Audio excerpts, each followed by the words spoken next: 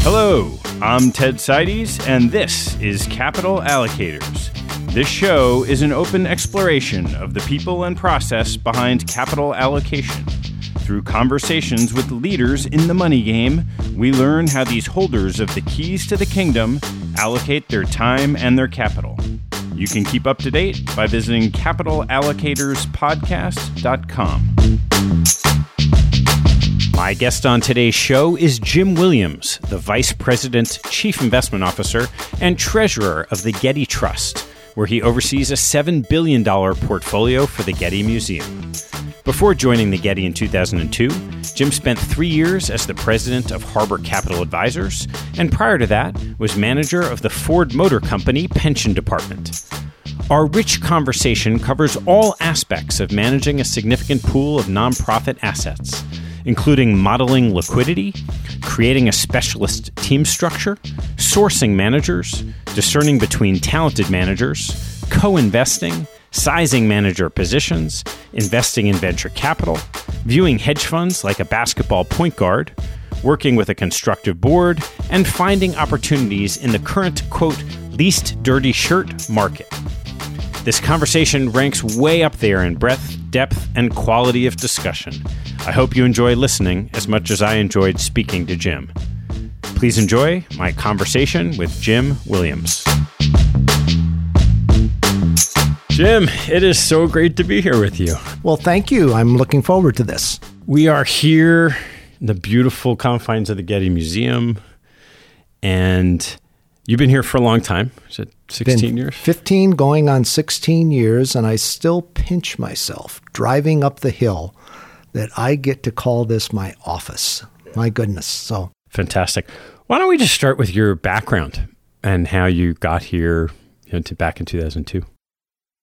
Well, I'll go back to the beginning. I'm a small town kid, a town that had 2 traffic lights, Flat Rock, Michigan, about 20 miles south of Detroit, blue collar, and just great people. I loved it. It's a place that you didn't lock your car, didn't lock your door of the house. People helped each other. It was just a great place. Went to University of Michigan, majored in engineering. I kind of just fell into that. I had no idea. We had no guidance counselor at my high school. So it was something I just stumbled into.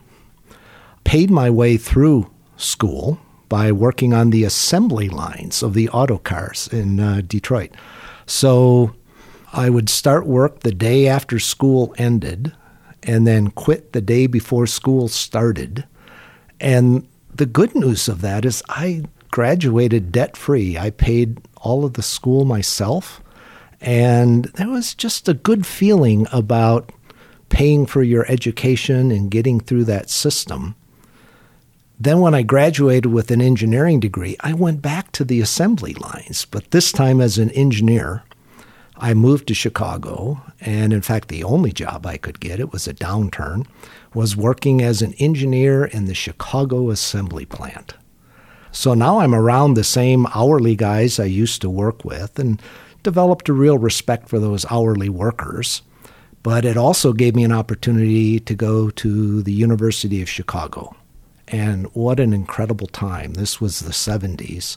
So Myron Scholes, Fisher Black, Gene Fama. I even sat on some classes that Milton Friedman taught.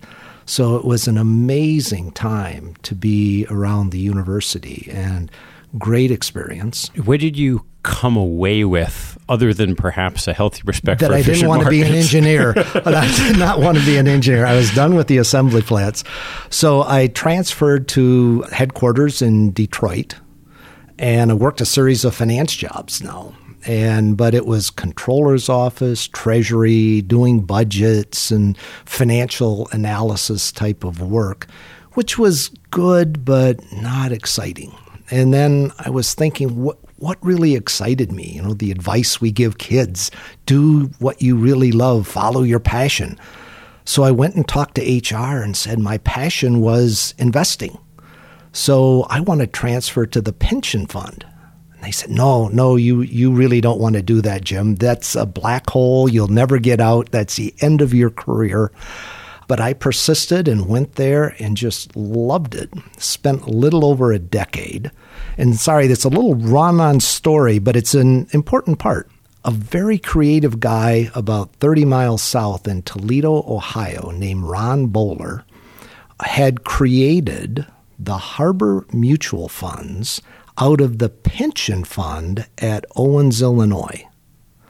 And Ron was stepping down. A friend told me about this opportunity. I went down and interviewed, and I took the job. And I was now doing the pension fund at Owens, Illinois, but more importantly, I was president of a mutual fund company. It was all sub-advised. What type of mutual funds were they? All just public equity, fixed income, high yield. I actually created 5 or 6 mutual funds that are still out there. So that's kind of exciting. Yeah. And they were all sub-advised, so doing the same thing as running a pension fund. No money was managed in-house. And I thought, that's what I'm going to do now. I'm really enjoying this. And I got a call from a friend who was a money manager I had interviewed for being a sub-advisor in the mutual fund. And he said, Jim, I've got some news for you. There's some good news and some bad news. Here's the bad news. You're going to fly out to Los Angeles. You're going to meet one of my longtime best friends. You're going to have a behind-the-scenes tour of the Getty. You're going to meet some great people and see this fabulous institution. And that's the downside. The upsides, you're going to become their first chief investment officer. And that's what happened. That's how it played out. And I came here just to carry it one step further. When I got here, they were largely invested in public market stocks and bonds. They had 3 to 4% of the portfolio in a couple of hedge funds and a handful of private equity funds. The rest was all public markets. They had some new trustees who came in who were also trustees at Harvard and Princeton and Stanford and Ford Foundation, and they were saying, why don't we look like that? So that was my charge, is to make us look like that. And take a quick step back before we dive into the investment side and talk a little bit about the pool of capital and how it marries with the purpose of the trust. That's good. So the pool of capital, when I arrived, it was a little over $4 billion. And today it's a little over $7 billion. Of course, there was a big move in the middle of this with the financial crisis. We were up into around 6 and then back down to 4 and now back up to 7. But the capital really supports the entire operations of the Getty.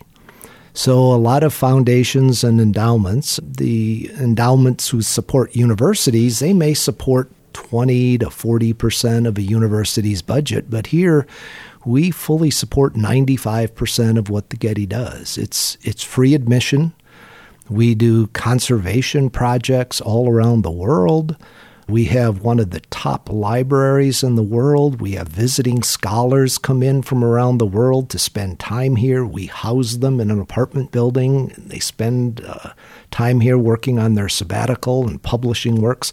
All of this is paid for. So it's a great sense of accomplishment for the staff and for the trustees to know they're supporting this incredible institution and what they do for the arts. So with such a high preponderance of the support of the budget coming from the trust pool, how does that impact your asset allocation structure? So it's one thing if you have a bunch of trustees who say, boy, the endowments are performing really well, shouldn't we do that?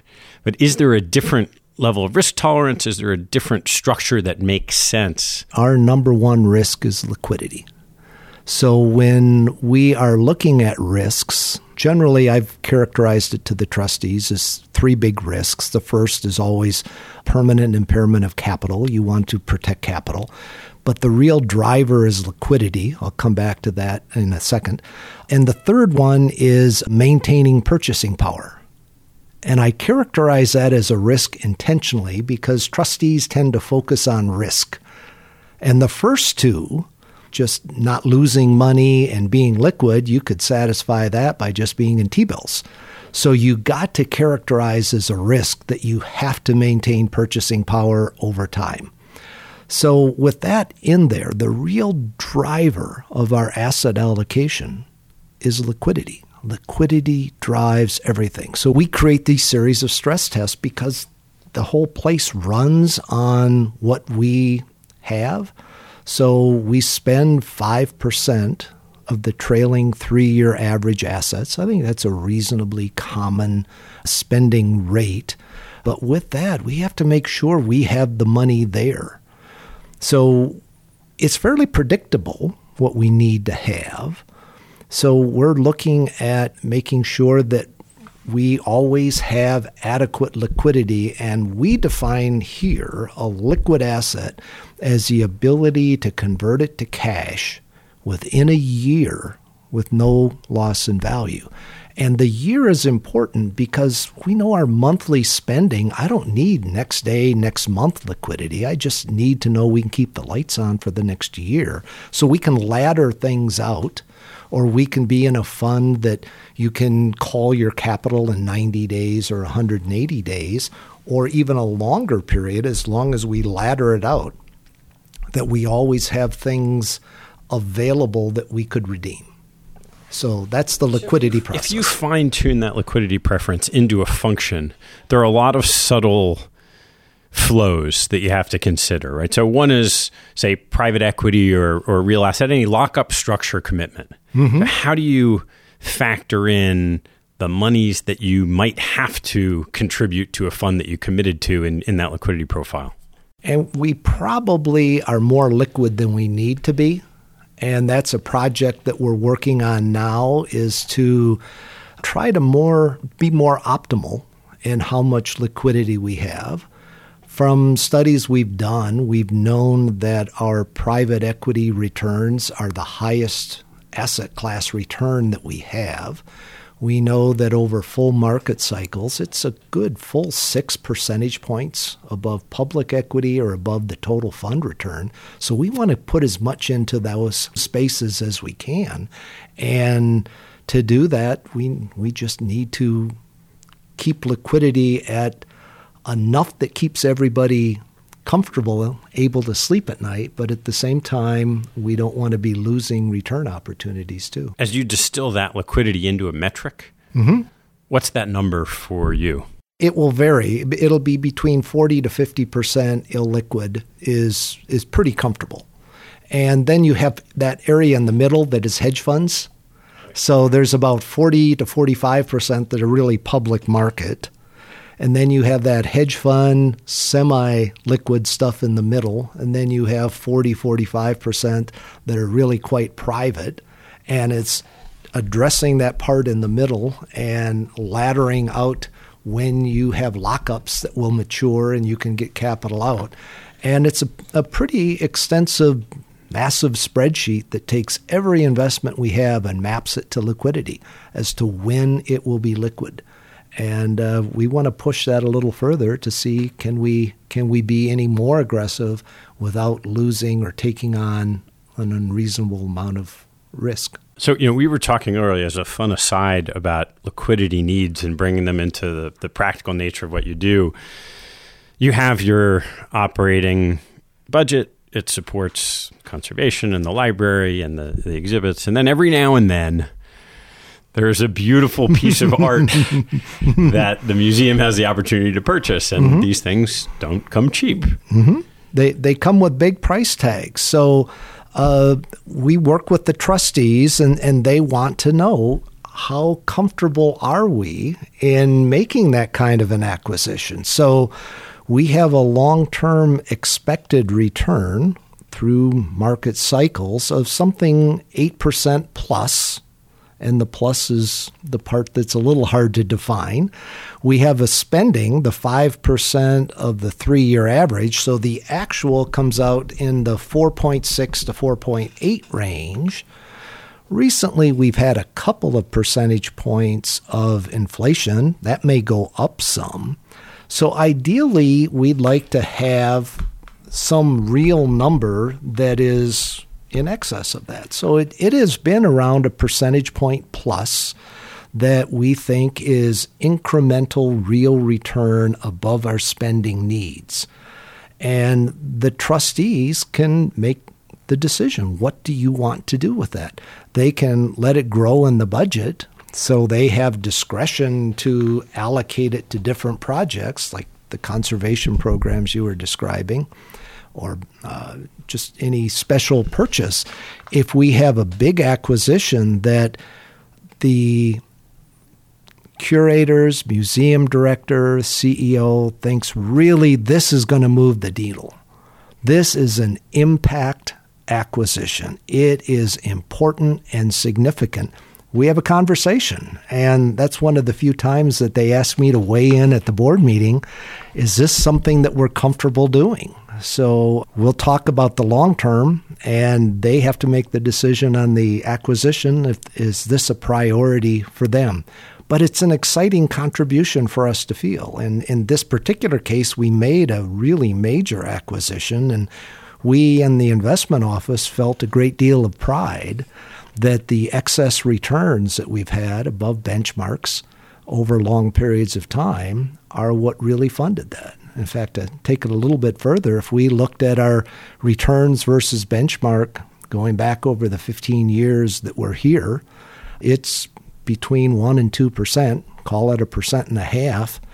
Do 1.5% on the assets that we have compounded over 15 years. We've had over $7 billion worth of investment gain or investment profits over the 15 years.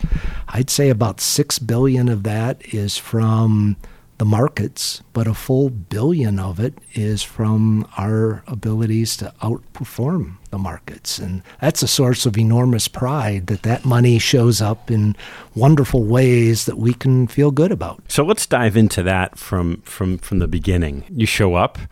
It's not a blank sheet of paper, but it's a very simple approach to investing. What beliefs did you bring to the table and your trustees bring to the table that drove how you decided to allocate this pool of capital? Well, it's not going to be that different from the standard endowment model that many of our colleagues all know and use. It has a strong equity bias, and it has a strong private market bias. That we think those are areas that earn excess returns.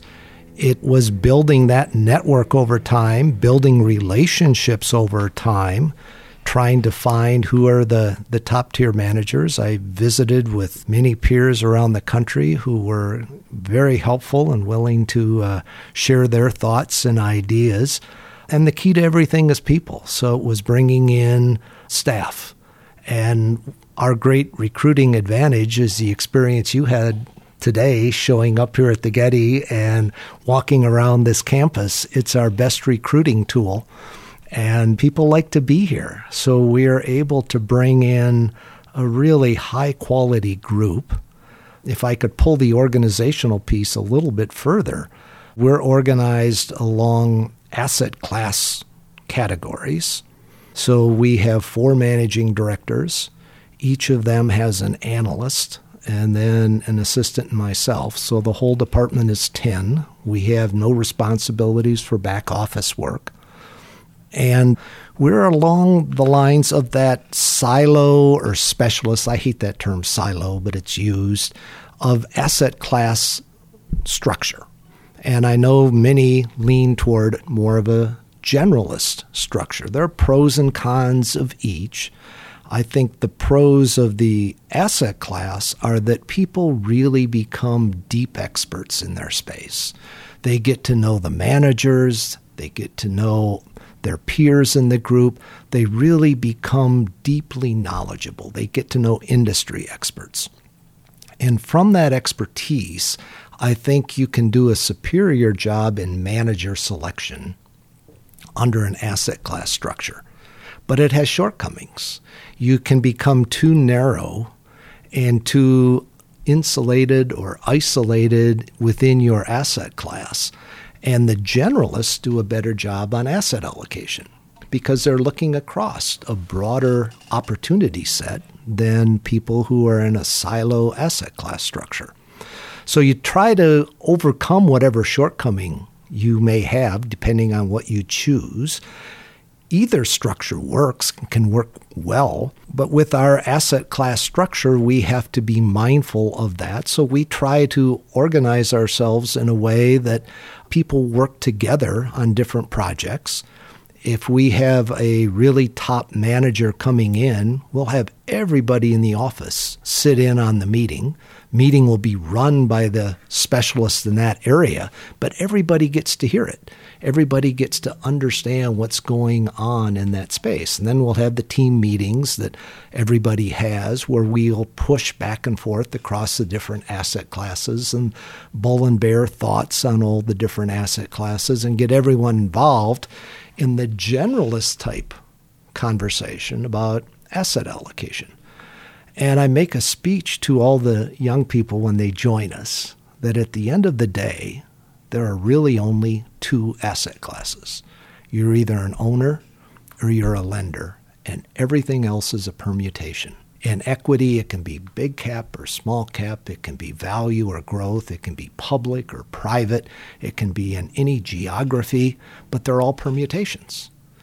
If you're in public equity, they call it a PE ratio. If you're in private equity, they call it a purchase price multiple. If you're in real estate, they call it a cap rate.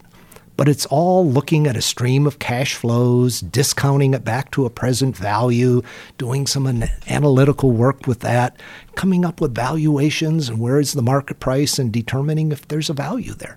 They're very similar, but there are nuances around all of these. So our goal is to build that framework for everybody in every asset class so you can look across asset classes and see opportunities and see where we should be overweighted and underweighted. What do you think about the drivers of return being asset allocation versus manager selection?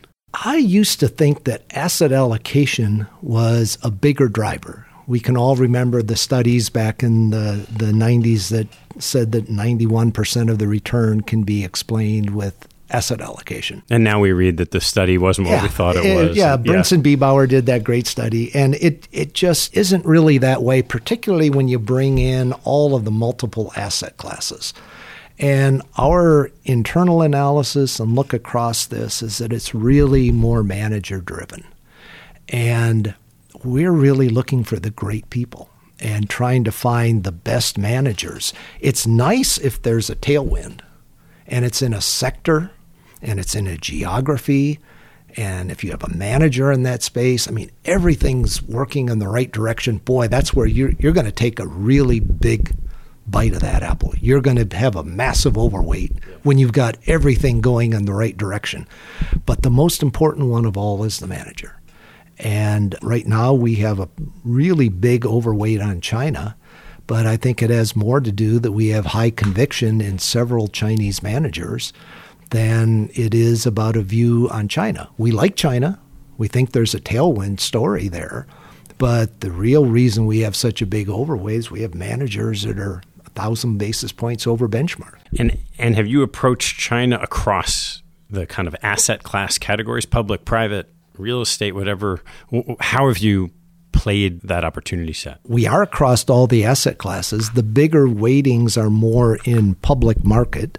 Real estate, I think, is a challenge, but the public markets are our biggest allocation, but we're across as many as we can, and the fallout is more from finding the manager. If we really believe in the manager, we're going to be there in size, and the asset class and the geographies are kind of a fallout from the manager selection. So how do you go about finding managers in China?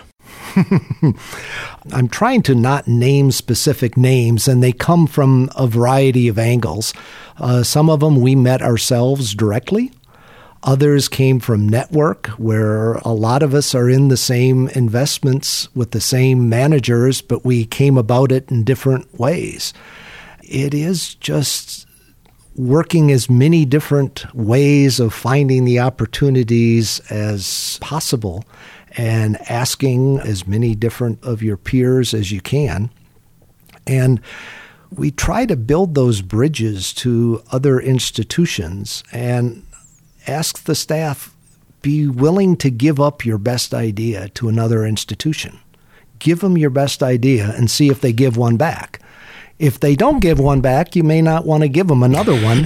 But if they do, you've got a great relationship going, and you can share in these things. So we're not part of the Ivy League, so we are not competing with them. We try to be more like Switzerland than a competitor in the Ivy League schools rankings. So they can come to us and maybe fill up a really top-tier fund with a nice, wonderful group of people from Los Angeles. So we'll look for any place we can find them. We're very comfortable doing new funds, first-time funds, if they're there. The ideal, I think, is when you have the experienced managers who spin out of a fund that maybe got a little too big. And they talk to each other and say, God, remember how much fun this was back a decade ago when we were a third this size and we were playing in a different pool, and God, that was great. Let's go do it again. Wow, those are people you want to follow. It's people who make money. And there is some legacy to a firm, particularly in venture capital. There is some statistical persistence in venture capital. It's one of the few that has statistical persistence. But a lot of them, it is really the people. And you try to find those folks who know how to make money and follow them and get in.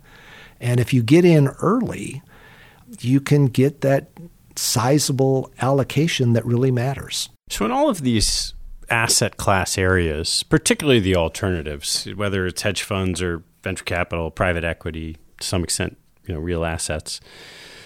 When you've had this massive proliferation and investing in these vehicles over the last 10 years, you have many more organizations that are large and therefore spin off many more potential of these newer opportunities. So if you have 2 or 3 groups who all of them because of some past relationship and they all have made money and they're all telling you that same story, what are the 2 or 3 things underneath that really drive you towards one and not the other? If you were in the private markets, then it's kind of the deal flow. And it's understanding their specific deals. And one of the few areas where I think a reference call is really, really good is in the private markets, where you can talk to the operating guy who was maybe part of a venture fund, part of a buyout fund, and a PE fund bought them, and talk to that operating guy and say, how helpful were they? Did these guys really move the needle, or were they just providing capital? And how helpful were they through every step of your growth? And people are really pretty candid in those conversations. And you're looking for that kind of a reference call of talking to the operating guys. The days of financial engineering, I think, are kind of gone, of just buying something, throwing a bunch of leverage on it, hope the price goes way up and sell it out. Yeah, that's not going to make it today. So you really need great operating people. And if you can find a reference check that says this is a great operating institution, yeah. How do you approach it with public market managers then? Public is a lot tougher. It is a far more efficient market. And there it's probably more process driven.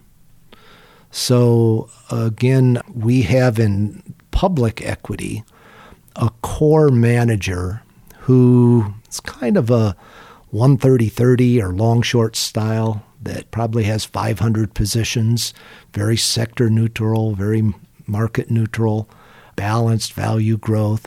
And they are just making long-short bets on what are the best companies in every sector, making literally many hundreds of small bets. And the law of large numbers, if they're right 50, 60% of the time, they're going to do great.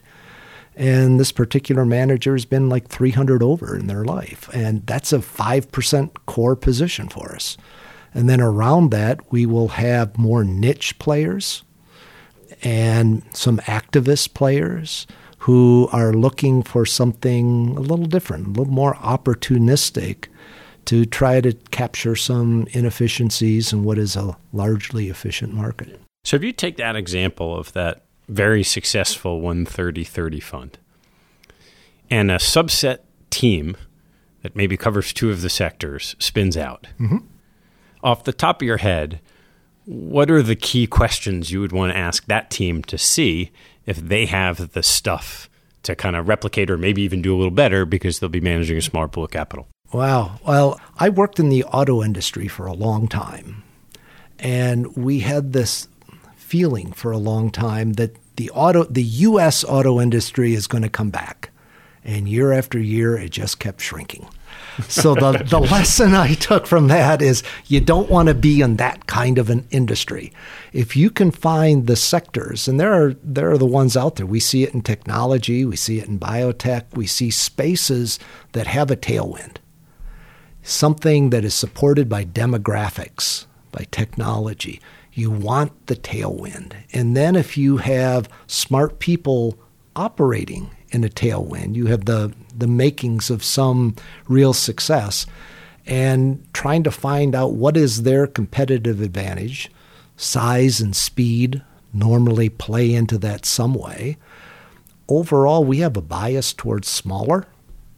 What I like about the Getty's size, I mean, all of us look for competitive advantage, right? Whether we're an investment manager or we're an institutional capital allocator. What is your competitive advantage? So as a $7 billion foundation, we have our size and our speed. Our size advantage is that we can do smaller funds and get a big enough allocation that it moves the needle. The much bigger funds can't do that. Yet we're still large enough to matter to a manager that we're not making tiny allocations. We still have a good enough name and a good enough size that they want us around. So I think our size is rather ideal. And the speed advantage is just that the trustees have delegated broad authority to us in the investment office, that we have final authority on manager decisions. We don't have to go back to the committee. So we can move quickly. We can provide certainty of close, and the ability to talk directly to a manager and move quick really does matter. I'll pull it one further direction. One of the asset class, it's not really an asset class, but spaces that we really like is co-investing. If we put all of our co-investments together from all the different asset classes and put all the co-investments into one pool, it would be our best performing asset class. Well, but there's a big but to this. I got to get my caveat in. The big but is that it has to be with an existing high conviction manager only. We never do a co-investment that comes in over the transom. We don't do a cold call co-investment. We only do it with our highest conviction managers. We know the asset. We know the equity that's behind it. We know the support that's going to be behind this particular investment, and we can move quickly, and they need capital in a short period of time. We've done both debt and equity, and our ability to move fast is a real advantage in doing co-investments that have provided us some really good returns. So let's dive in a little bit more to the co-investment program. Mm-hmm. How do you start with what you're looking for? So you've already said you only want to do it with your existing relationships who have co-invests. Are you separately underwriting deals, or are you just saying, well, these are going to be lower cost ways of getting more exposure to and we're just going to do all of the ones that fit that criteria? Haven't done all, but we do a pretty high percentage. When we are doing our due diligence, we bring up co-investing, and it can be a tiebreaker among managers that we really like. If you're doing a fund, you are sitting on capital that is tied up to support an unfunded commitment. We have to sit on that liquidity that we talked about earlier. But a co-investment, the money goes out quick, it gets invested, and frequently comes back to you within a few years, as opposed to a 7 to 10 year fund life. So we like the return profile, the timing, and the experience we've had is they've been higher return opportunities as well. So we search for it during the due diligence process, let people know our appetite, let the GPs know our size appetite and our speed, and a lot of times they need to move quickly to get a deal done. And if you've impressed upon them that you can make decisions in a week or two, that's a big wow, because a key driver on many of the co-investments is certainty of close. So how do you underwrite these investments in a week or two? Generally, because we have already got some decent information about it. We knew about it before the co-investment came up. We know something about the manager. We will never know as much as a GP does. You just have to accept that about anything you underwrite. You do not know as much as a GP. So there needs to be a pretty strong alignment of interest, a knowledge that the GP is putting some of their own money in this, not just the fund money. And when we see that level of conviction with the GP, we will talk to some industry expert in that particular area.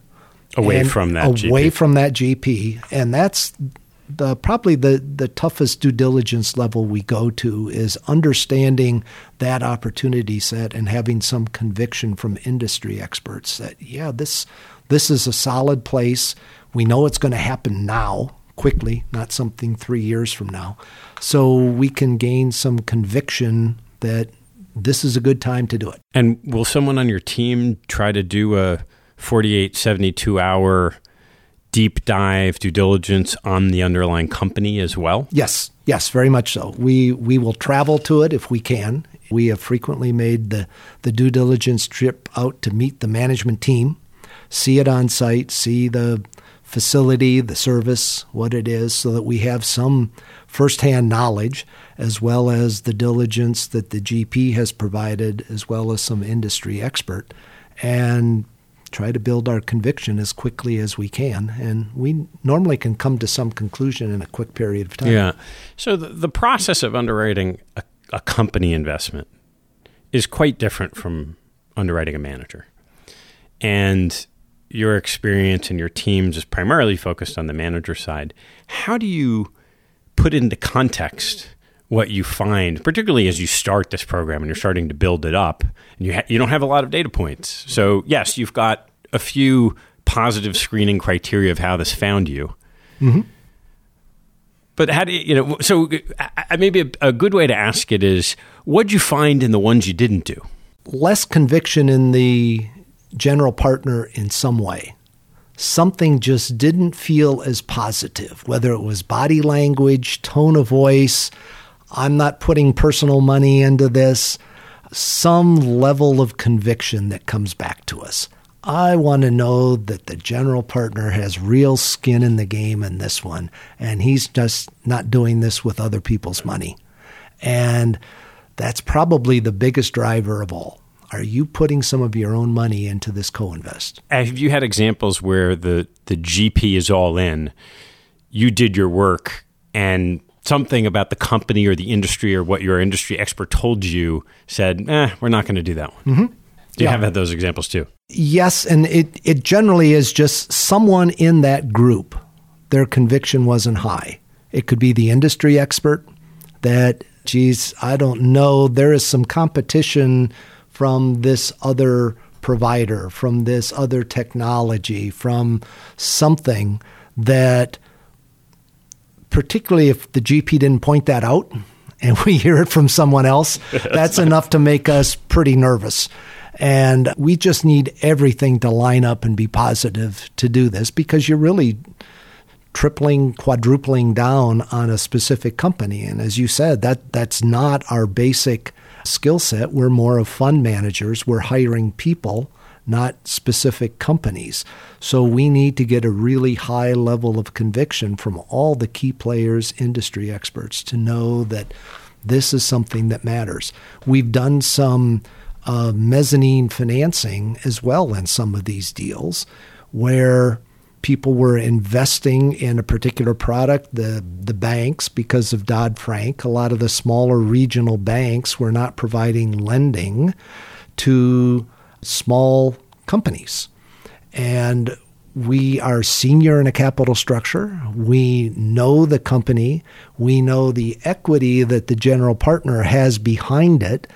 We know that we're going to get taken out in 90 or 180 days, and we can do some fairly attractive financing in a short period of time, high in the capital structure with a very good risk profile credit analysis. How do you size these individual positions relative to, say, either the size of investment you already have through the GP or the size of your commitment to that GP's fund? That's a really tough one that's quite judgmental. The old line, you get it right, then get it big. But at the same time, how far out do you want to climb on a skinny branch? So there are a lot of different metaphors here that can pull you in both directions. The sizing decision is one of the toughest ones we have. So that's where we'll really internally have the bear bull discussion. Well, if we do this, why shouldn't we just really go big on this if you really believe it? Well, why should we be putting more than X? We already have this much money in this space. And we will really push each other quite aggressively on the sizing decision. And we want people to have different opinions and intentionally push us hard on it and justify why you are feeling the size of that position is right. And on average, where do they come out, like an individual one of these? It's going to run a pretty broad range from just a few $1 million to north of 20. So for our size, our normal bite size, it can be really quite sizable. Yeah. And again, it's the level of conviction drives it all. So we take a step back to that portfolio level. You do all this work. About how many manager relationships do you end up with across the portfolio? Oh, wow. We have way too many because I think this is a common thread. The people you may have hired 12 or 14 years ago who you no longer consider a core manager, but you still got a fund that's there, and it just has got one or two assets still in it, and it's a 10-year-old fund, and they keep extending it. So what if we just talk about kind of what you consider core ongoing relationships, either in the public markets or managers you're expecting to continue to fund in the private market? It is still a pretty good-sized number, more in the 150 to 200 size. And a lot of that, though, is still that you have small managers coming in, and you have some older ones that are towards the tail end, or they just don't have that big of a relationship yet. Yeah. So the sizable ones, I mean, in the public markets, you can do a bigger size. So our largest public equity in domestic equity is a 5% position, and in international equity, we have a 5% position. That's the total at the fund. Manager level. A manager for the total fund, not in the asset class. So it's a very sizable 30% piece of an asset class. So we try to take those very sizable positions, and then around that we might have a next tier that is a couple of percentage points. But then you have some people who maybe are on their way in or on their way out that are smaller positions. And you're not going to put a big allocation to somebody you haven't really proven out yet. So there are always some people in that transition phase. How do you think about the level of diversification that creates? You say, okay, we've got our largest positions, 5%, and that manager, if they're concentrated, might have 20 names. And so the very largest position is, 1% or less. Do you worry about being over-diversified? I absolutely worry about that. And if any of my trustees end up listening to this call, we had a discussion on manager concentration 2 investment committee meetings ago, and very strong pushback that we have way too many managers. And we fully acknowledged it. We went in telling them that we knew this and that we've been trying for some time to get bigger and bigger allocations to our higher conviction people. But anytime you look at the secondary markets to do a sale, what you're offered for these old stubs is such a large discount that it's not worth doing that. So we'll let this pretty meaningfully big number of small stubs stay in the portfolio and let it run off. But I do think we're over diversified. One of the hard areas, I'm going to direct this into the venture capital conversation, just because this was a big recent discussion at our investment committee meeting. The early practitioners of the endowment model, and we all know who they are, I won't name them out, but have had tremendous success in venture capital. And venture capital was a big, big driver, particularly those that were in back in the 90s and had big allocations to a space that did exceptionally well. And that continues to this day. The old line about venture is an access class, not an asset class. And the ability to get into those top-tier funds is a challenge. So we finally managed to get an allocation at one of those funds.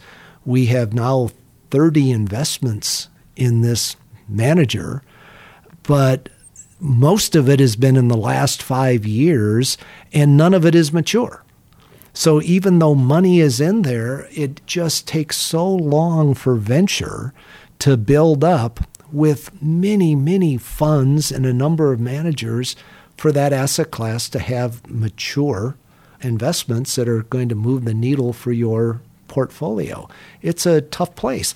And to find the next generation of venture funds that are, you hope, going to be the leaders in the next decade, that's a tough one too. Finding those people who really are going to be the great leaders in these spaces, generally healthcare and tech. So you end up making a number of smaller bets, and it's kind of a weed and feed process where you're growing your winners and you kind of let the ones that you have less conviction just run off. So you end up with a lot of names in the portfolio that you don't want, but you're still trying to use a farm club and find those new people and then develop them and grow them. And it's a tough process trying to sell off or weed out those that you really aren't going to be funding down the road. And how much does that aggregate to? Just the venture piece and all of those, the ones you're seeding, the ones you're weeding, all of it? It's probably just a few percentage points, but it's time consuming. Yeah. There's a lot there for something that doesn't really move the needle that much in the short term. But we absolutely know from looking at our peers who've been doing this a long time that that is a key driver of their long-term returns. So we're making decisions today that will make our successors look like heroes, we hope. Yeah. We think it's the right thing to do for the fund, even though we know it's a really long-term investment. We all talk about being long-term and doing what we think is right in the long term for the institution. Yeah. So let's turn a little bit to the public side. What's your take on long-only public equities and hedge funds? It's probably not that different from the conventional views out there. U.S. markets are pretty richly valued, so we are underweight our targets, but not by huge amounts, but you try to maintain some discipline in your targets, but we are underweight. In international, we are overweight. We think they're earlier in their cycle, so we're overweight, particularly in emerging, and within emerging, particularly in China. So there are various tailwind stories on demographics and growth and why you are willing to do that. But that is a long-term conviction that we're going to try to maintain that overweight position in emerging broadly and China in particular, particularly because of the conviction we have in several managers. And is it all active management? All active management, yeah. How do you incorporate hedge funds? Hedge funds are the point guards. I know you like sports, Ted, so I'll throw that one in. They're the point guards out there. They see the whole action in front of them. They're looking over all the asset classes. They're looking over all the opportunities. And sometimes the point guards out there hitting three-pointers, right? They're putting up big returns, dropping in some three-pointers. And other times they're just setting up their teammates. They're passing the ball off. So there's a lot of information that you get from the hedge funds. You know, we've all seen the studies where from a risk-return perspective, hedge funds always come out looking good. The lower volatility, the decent returns, there's some liquidity. They've got some good attributes in all of these areas, but they're rarely going to be your top performer. They're not going to be the most liquid, but they do bring these other attributes, and they're smart people that you can use for asset allocation guidance as well. But we tend to be more in relative value and arbitrage type strategies. The beta is down around a 0.3, so it's not a big, heavy equity presence there. We don't do much in macro. The binary bets of up or down are less appealing to us. So it's really trying to find those arbitrage relative value opportunities. Let's turn a little bit to decision-making and decision-making processes. So you started by saying you've been delegated a lot of authority from the board, which isn't always the case. How do you work with your board and your trustees? We have got an incredible group of trustees who are very experienced investors all across the board. We have people with backgrounds in private equity and public equity and distressed and venture capital. And these are very smart investors. And they bring their background and knowledge, and they show up to meetings. They will want to be there in person, which just makes the group dynamic so rich when people take time out of a busy schedule to come and be there in person and they want to be part of the conversation and share the debate and understand what they think we should be doing, and we will make presentations to them, but they will always weigh in with the direction they want us to take. They really set the tone, the philosophy, the risk profile, the overall big picture strategy that they want, and our job is to work with that and make proposals on asset allocation and particular implementation ideas, and then they give us the authority to go and implement it. So the governance structure, I think what really helps the endowment and foundation world so much, and I think the statistics show the endowment and foundation world is really the top performing group among institutional investors. I think it can be really attributed to the governance structure. And a lot of that credit goes to the trustees who work in this space, and then the staff that they have attracted and brought to it, who all work quite cooperatively in this space and driving the decisions. And what works for that group of trustees that's more challenged for others? I think they hang their personal opinions, political beliefs, all of that is outside of the room. They don't bring it into the room with them. They are there, and what we love about it, whether you're at a university or a foundation, they are all there because they love the institution. They love the institution, and that's why they're there. That's why they're giving up their free time to provide the service. And that level of conviction matters, and it's meaningful. So I think it's a unique space that they have this love and passion as opposed to a job. And that's a real difference. People who come to a meeting because they're passionate about it, not because they're punching a clock. Yeah. And wow, that's a great benefit to all of us in this space. So now that you have the decision-making authority, how do you make decisions with your team in actually implementing those final investment decisions? Well, at the end of the day, I probably have the majority of the vote on asset allocation, but I've really tried to push the majority of the vote on the managers down to the people in the different asset class. They're the specialists. I will never know as much as they do. I'm going to challenge them, push them, attend the meetings, do due diligence calls, sit in on it, but I want them to own it. In fact, I will occasionally intentionally not attend a meeting because if I'm there, I kind of suck the oxygen out of the room, and I want them to run the meeting. And it's important for them to own their space, own the decision, believe in the managers, and feel that this is their contribution in what they're doing. I have a veto, but I never want to use it. And I think you try to get that message across. And I'll give an opinion, and sometimes it's more strongly impressed than others, but they will listen to my opinion, and not often that they will challenge it strongly. But I really trust and believe in them, and they're a terrific group who put a lot of effort into what they're doing. They make a big commitment to this. They work very long, willing hours. They are all loving what they do. They travel around the world looking for the best people in their space.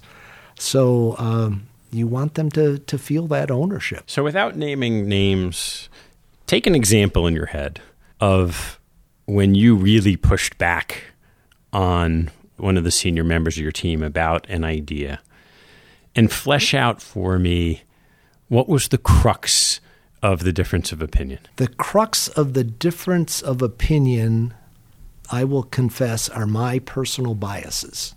Which are what? In certain cases, well, I'm hesitating a little bit. I'll say this out loud and see how far down the rabbit hole I get. I had a bias against Latin American securities, feeling that has just been an area that's way too volatile, very hard to time. Long term, it's a tough place to be. It's more of getting in and getting out. And they came back to me with some analysis and data showing that it was not as volatile as I thought, that the long-term performance across different spaces was more positive than in a lot of developed markets, and that if one behaves opportunistically and buys well, that this is a place to be opportunistic and take advantage of those plays when they come along.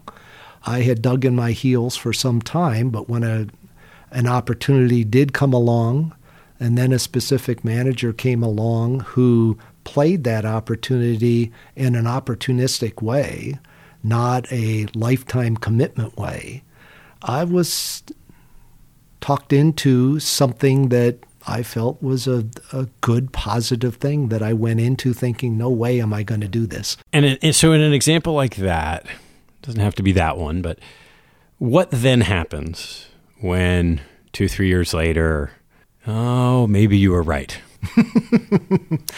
You have to separate good decisions and good outcomes and bad decisions and bad outcomes. You can have good decision and have a bad outcome, and you're just unlucky.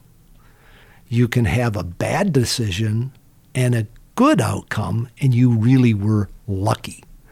But you want to make good decisions. So you need to go back and say, was the decision right? Given the information that we looked at, did we ask all the right questions? Did we do the right work? Did we just get hit by something that was unlucky? Or was this something we should have caught? Right, but that's a good process. Yeah. So that's all I'm going to do. I'm going to go back and say, was that decision, did I miss something? I know. So I got to push you a little bit more. So okay, keep pushing. You get to this point in time where part of that decision process in this Latin American example was, hey, you can be opportunistic. And we've got someone who we think is skilled at being opportunistic. Then you're inevitably going to go through a period of time where they get it wrong. It was still a good process. Now you're not sure if it was a good decision. Mm-hmm. What's the process at that point in time to re-underwrite that decision? It's basically that. It's re-underwriting it, and what I have to constrain myself, I realize I do have biases, and both sides, myself and somebody who may have an opposite bias, we have to bring our decision-making process back into the room, underwrite it with data, and minimize biases.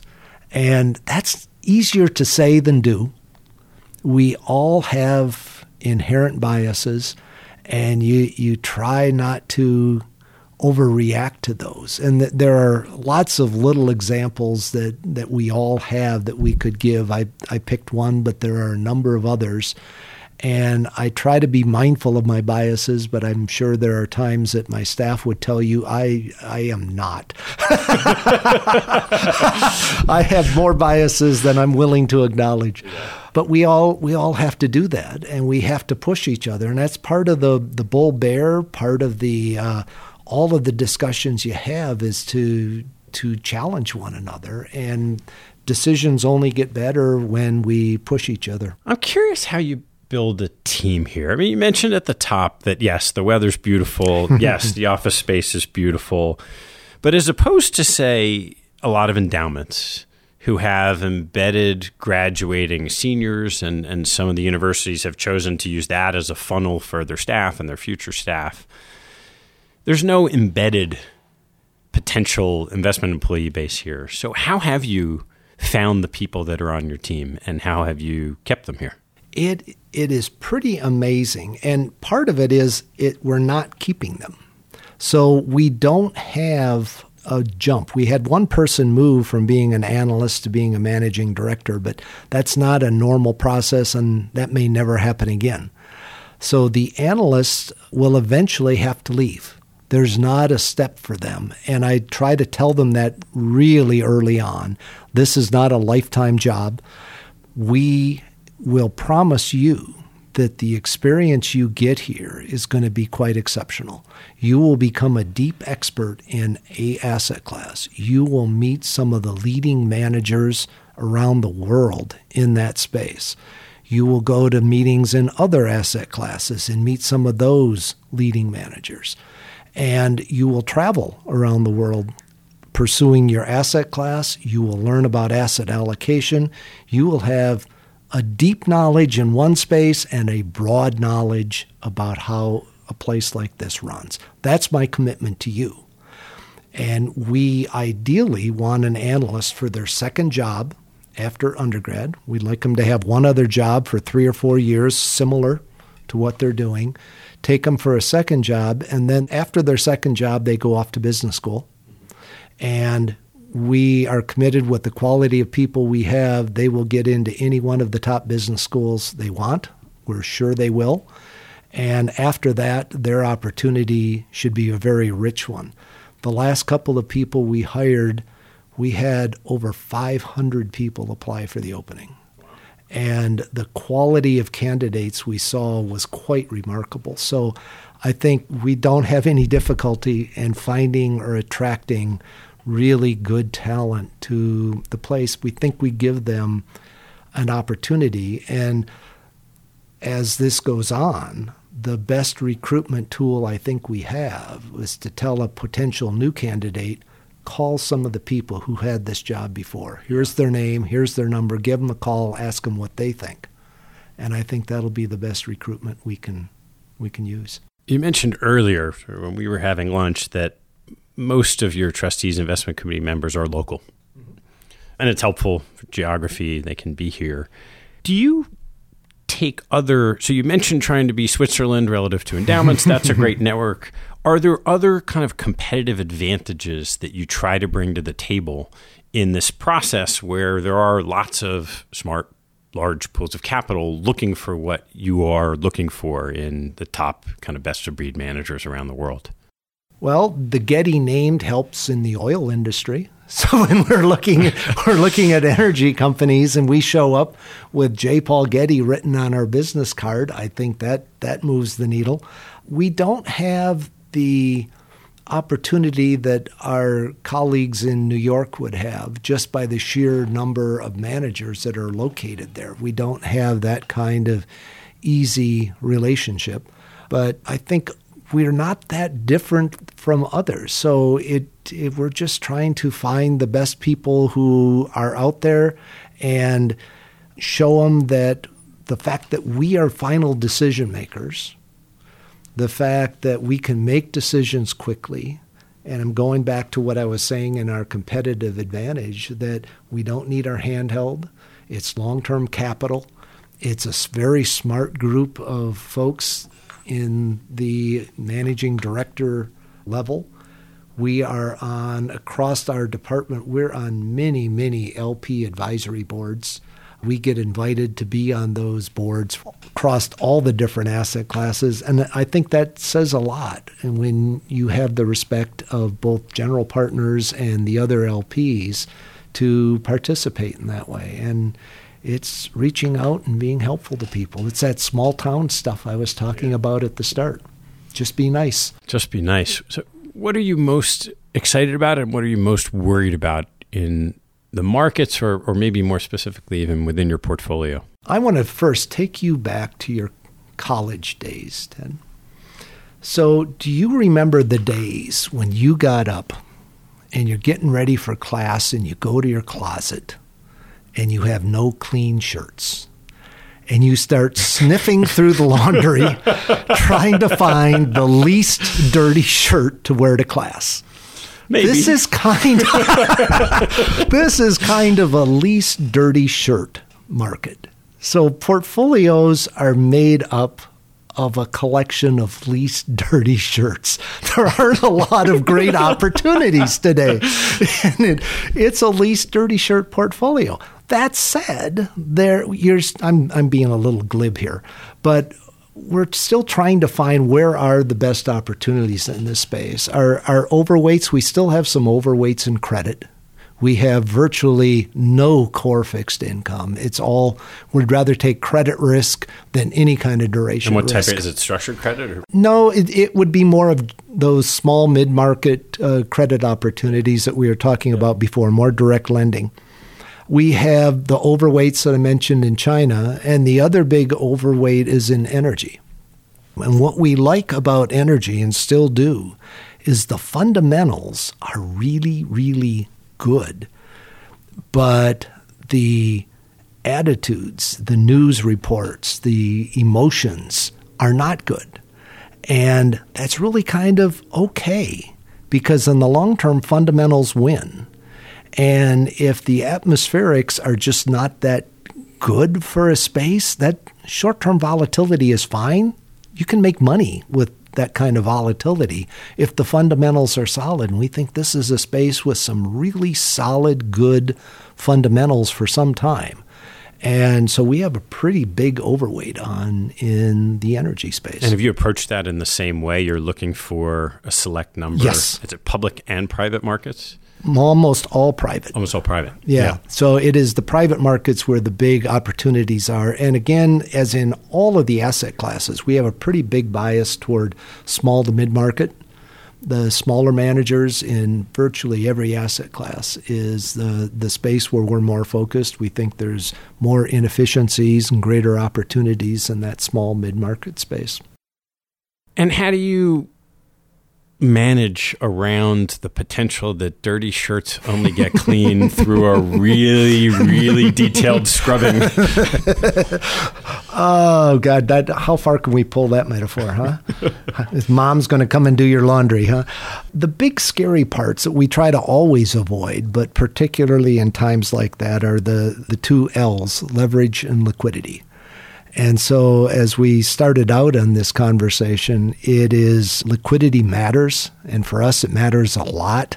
It's the key driver of our asset allocation. So we're going to be very cognizant of our liquidity, maybe have a little excess liquidity so that you can take advantage of opportunities if there is a meaningful correction. And leverage is just the one that's going to kill you in the downturn, and just avoid anything that has any leverage risk associated with it. So watch those two L's, and that's across all the various asset classes as best you can. Great. Well, I want to leave a little time to turn to some closing questions. Jim, you know what's coming. What was your favorite sports moment?